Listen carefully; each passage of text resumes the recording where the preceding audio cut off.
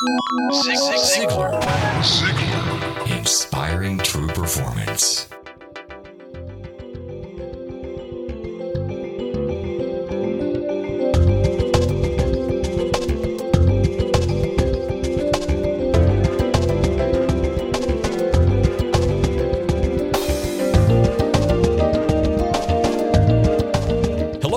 Welcome to another Ziglar Inspire podcast. My name is Blake Lindsay. You are going to enjoy listening to this excerpt from Zig's popular audio series, Courtship After Marriage. I'm glad you're here to hear Zig tell some funny stories while reminding us that it is possible to have an exciting, rewarding, and satisfying marriage.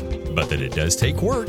I certainly do agree with people who tell me I'm a newlywed because I've only been married about 4 years. But from Zig's experience of being married 60 years, he shares with us the wisdom that comes with all that practice. Let's listen today to what Zig has to say.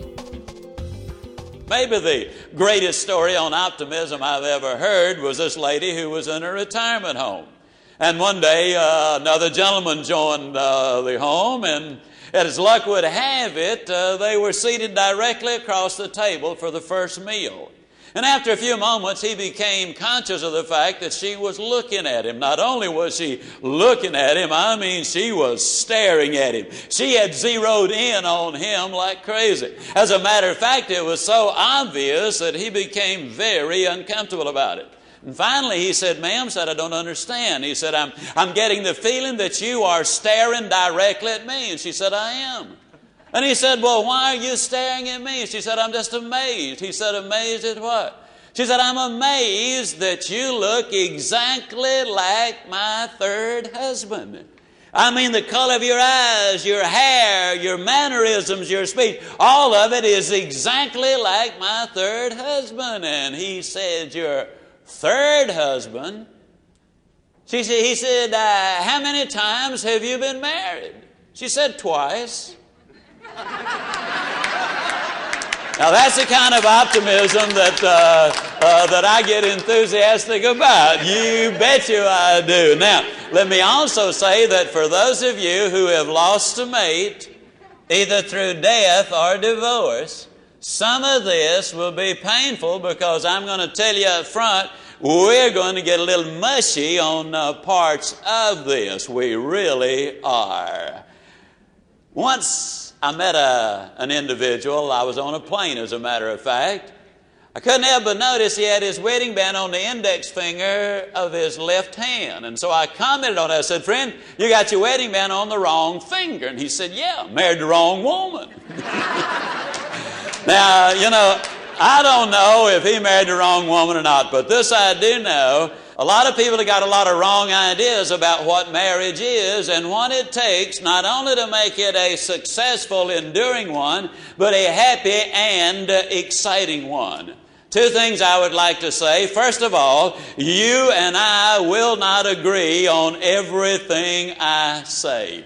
The odds are long that you would be 100% in agreement with me. Now, on those little areas where we disagree, and it'd probably be no more than 2%, I urge you to put that aside and concentrate on the things that you do agree with. In other words, don't throw out the baby with the bathwater. Retain that which is good and put aside that which is not so good. Or in your opinion, it's not so good. Obviously, in my opinion, everything I say is going to be good, or else I would not be saying it. The second point I want to make is, if you picked up one portion of this recording, you would believe, or these recordings, you would believe I was into husband bashing.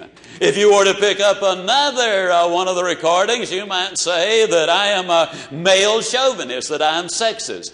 But I honestly believe that if you will stay with me from the beginning to the end, from the first to the last recording, you will realize that basically I am neither a husband basher nor a sexist. What I'm trying to do is bring husband and wife together, help them to form the team, enjoy their relationship, face their responsibilities, and take the appropriate action to make that marriage the happy, exciting place that it can and should be. First of all, I also want to emphasize the point. Most of this is a sales talk on marriage. I am just flat sold on the idea. I'm so reminded of an incident that took place when I was in Richmond, Virginia one night. Incidentally, since this involves my wife, this little story does, let me kind of lay the ground rules. When I talk about my wife, I always call her the redhead. She's a decided redhead, meaning simply that one day she just decided that she is going to be a redhead. So when I refer to her, it's always the redhead. Now, for the benefit of those who might think she doesn't like it, let me assure you, she loves for me to call her the redhead, otherwise I would not call her the redhead. Now, when I'm talking to her, it's Sugar Baby, and her name is Jean. Every once in a while, I might call her Sweetheart, and if I ever call her Jean, then her eyes really lift up because she knows maybe we got something we need to talk about. Well, anyhow, I was in Richmond, Virginia. It was about 11:30 one night. I was kind of tired. I'd been traveling for several hours. I checked in, walked over to the elevator, was awaiting the arrival of the elevator, and a lady also traveling checked in and came over.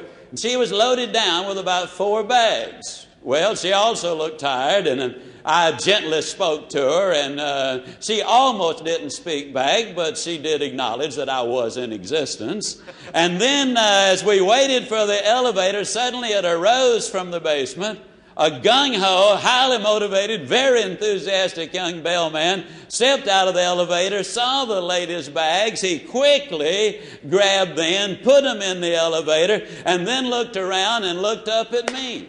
And when he saw my face, he said, "Zig Ziglar! Man alive, am I glad to see you. Boy, you're the greatest in the whole world. You're my hero, man. Let me help you there with your bag." I mean, I have never in my lifetime been greeted with such enthusiasm. And when he got in and the elevator door was closed, the lady very coolly asked, said, "What on earth do you do?"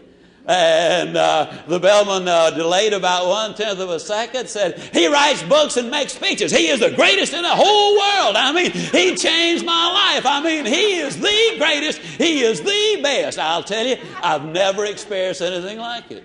The lady very coolly then looked at me and said, "And to what do you owe your remarkable success?"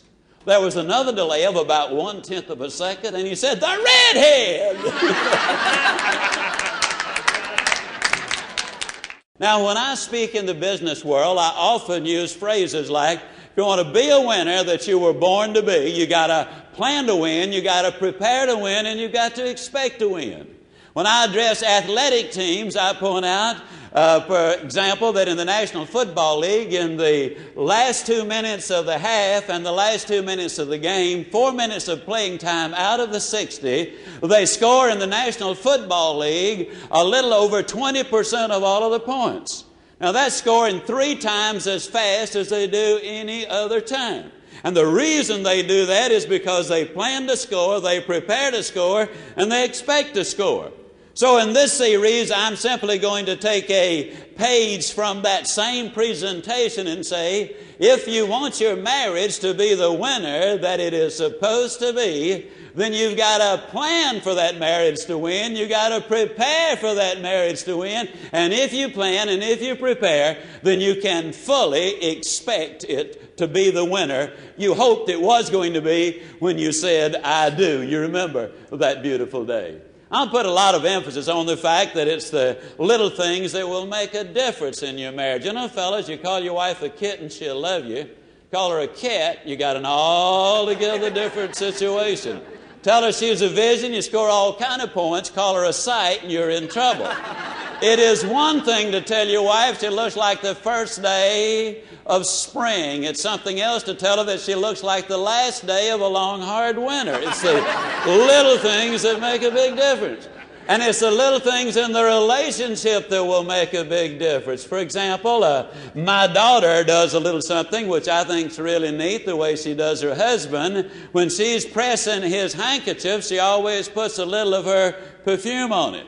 Then during the day, he occasionally has little allergy problems or a cold. So when he gets that handkerchief out, you think he's thinking about his cold, or does he suddenly start thinking about that beautiful lady he's got back home? It's the little things that make a big difference. When he comes in the evening, she's been wrestling with the children all day. First thing he does is gives their youngest one, who's a special child, he takes her and gives her that bath. That's a little thing he does. Wonderful for husband, wonderful for wife, more wonderful for the child.